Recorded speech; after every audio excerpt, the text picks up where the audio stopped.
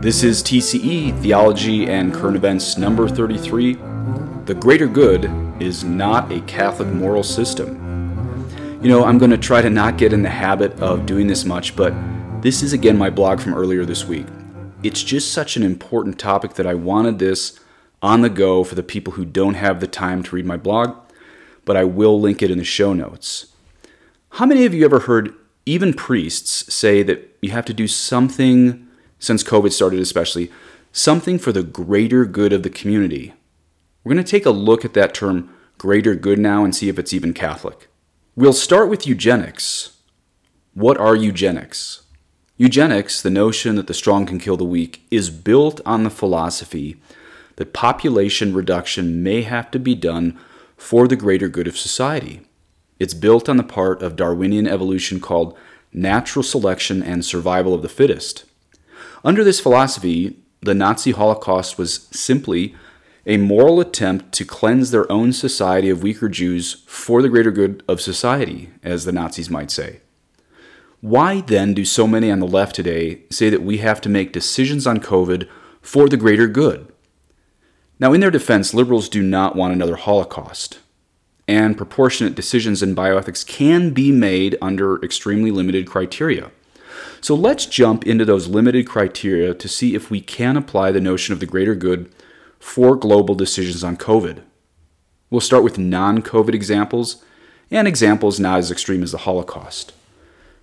The only time I am aware of in Catholic moral theology where one can proportionately weigh two bad outcomes in a utilitarian manner is when the initial actions include doing no evil. For example, if a paramedic has to triage casualties in a mass casualty incident, like say a terrorist event or a plane wreck, he may choose to treat certain people while refraining from treating others who are about to die. This is permitted even by classic Catholic morality, since refraining from treatment of a patient is not necessarily an immoral decision. Thus, one can proportionately weigh who is most likely to live in the initial stages of triage. But this is not the same thing as eugenics for two reasons. One, eugenics has the intention of killing the weaker people simply because they are weak. And two, there are not limited medical resources in cases of eugenics, but rather it's purposefully withheld resources, unlike mass casualty incidents where not everyone can be saved. So for example, imagine, say, a low-flying plane wreck. I say low-flying because in a full plane wreck from 40,000 feet, you're going to have no survivors.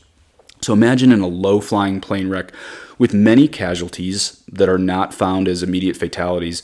Imagine an overwhelmed emergency medical system in triage. Well, that's unlike that earlier example of eugenics because, again, there is no intention of killing weak people, even if they happen to die. This is the whole do no harm business.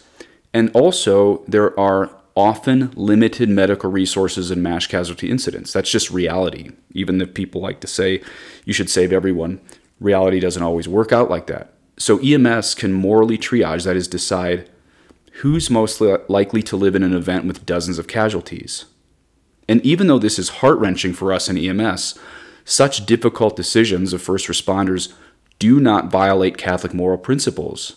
Good triage, which is literally deciding who's going to live, that does not fall into the moral theology error of consequentialism or proportionalism.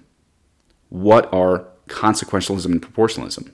Even Pope John Paul II explained that consequentialism claims to draw the criteria of the rightness of a given way of acting solely from a calculation of foreseeable consequences deriving from a given choice, and that proportionalism weighs the various values and goods being sought, focuses rather on the proportion acknowledged between the good and bad effects of that choice with a view to the greater good or lesser evil actually possible in a particular situation.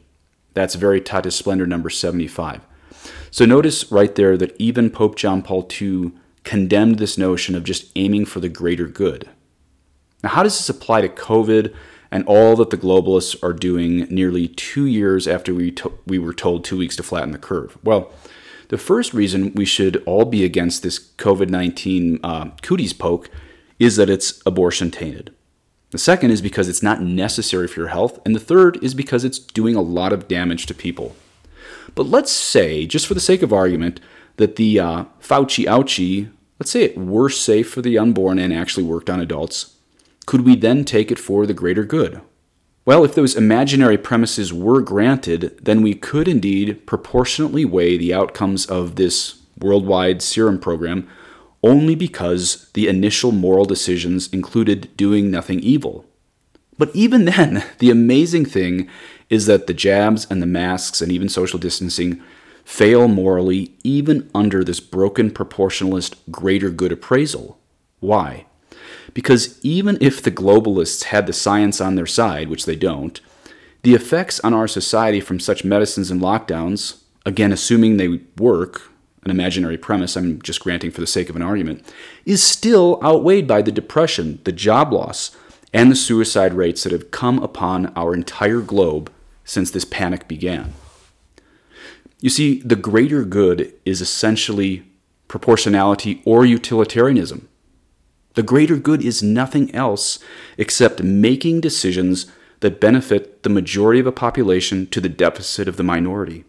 In this case, it's actually the benefit of the minority, the elite, to the deficit of the majority. It's obviously an immoral system of morality. But even if it were to be granted as a valid moral system, and even if the jab and the masks were proved to be moral in and of themselves, and even if they were found effective in this imaginary world I'm putting together, we still could not use such items in a solid Catholic morality system to tackle a virus with a 99.92% survival rate. The greater good, as if that were the end-all be-all of Catholic morality, and even Pope John Paul II just showed us that it was no good, still does not include dangerous serums and lockdowns causing suicides. So while Catholics forget that the end does not justify the means, this is the basic tenet of all moral theology, there is an evangelical woman on Facebook named Conservative Mama with over 200,000 followers, and she understands the hazards of this greater good garbage, as she posted the following on Facebook last week. She wrote, "Who exactly is better off? Is it the small shop owner who poured all they had into a business only to have it shut down? Is it for the nurse who lost her job because she made a personal choice on her health? Is it for the truck driver that has already been infected, recovered, and has natural immunity, but doesn't want what the government says he must take? Is it the church that closed its doors to those who needed the church most? Is it for the woman who is in stage 4 breast cancer because she was afraid to go to the doctor to have it checked out because of the pandemic? Is it for the child who is deaf and reads lips, who feels isolated now more than ever? Is it for the married couple arguing over who and what to believe through this circus act? Is it for the doctor stripped of his license because he dared to stand up to Big Pharma? Is it for that mom and pop pharmacy, terrified to fill what they know works? Is it for the single mom who doesn't want to inject herself with something she does not want, but feels forced to in order to keep her job? Is it the dad that has been let go because he wouldn't compromise his faith? I honestly want to know who benefits from the greater good. Who is the beneficiary?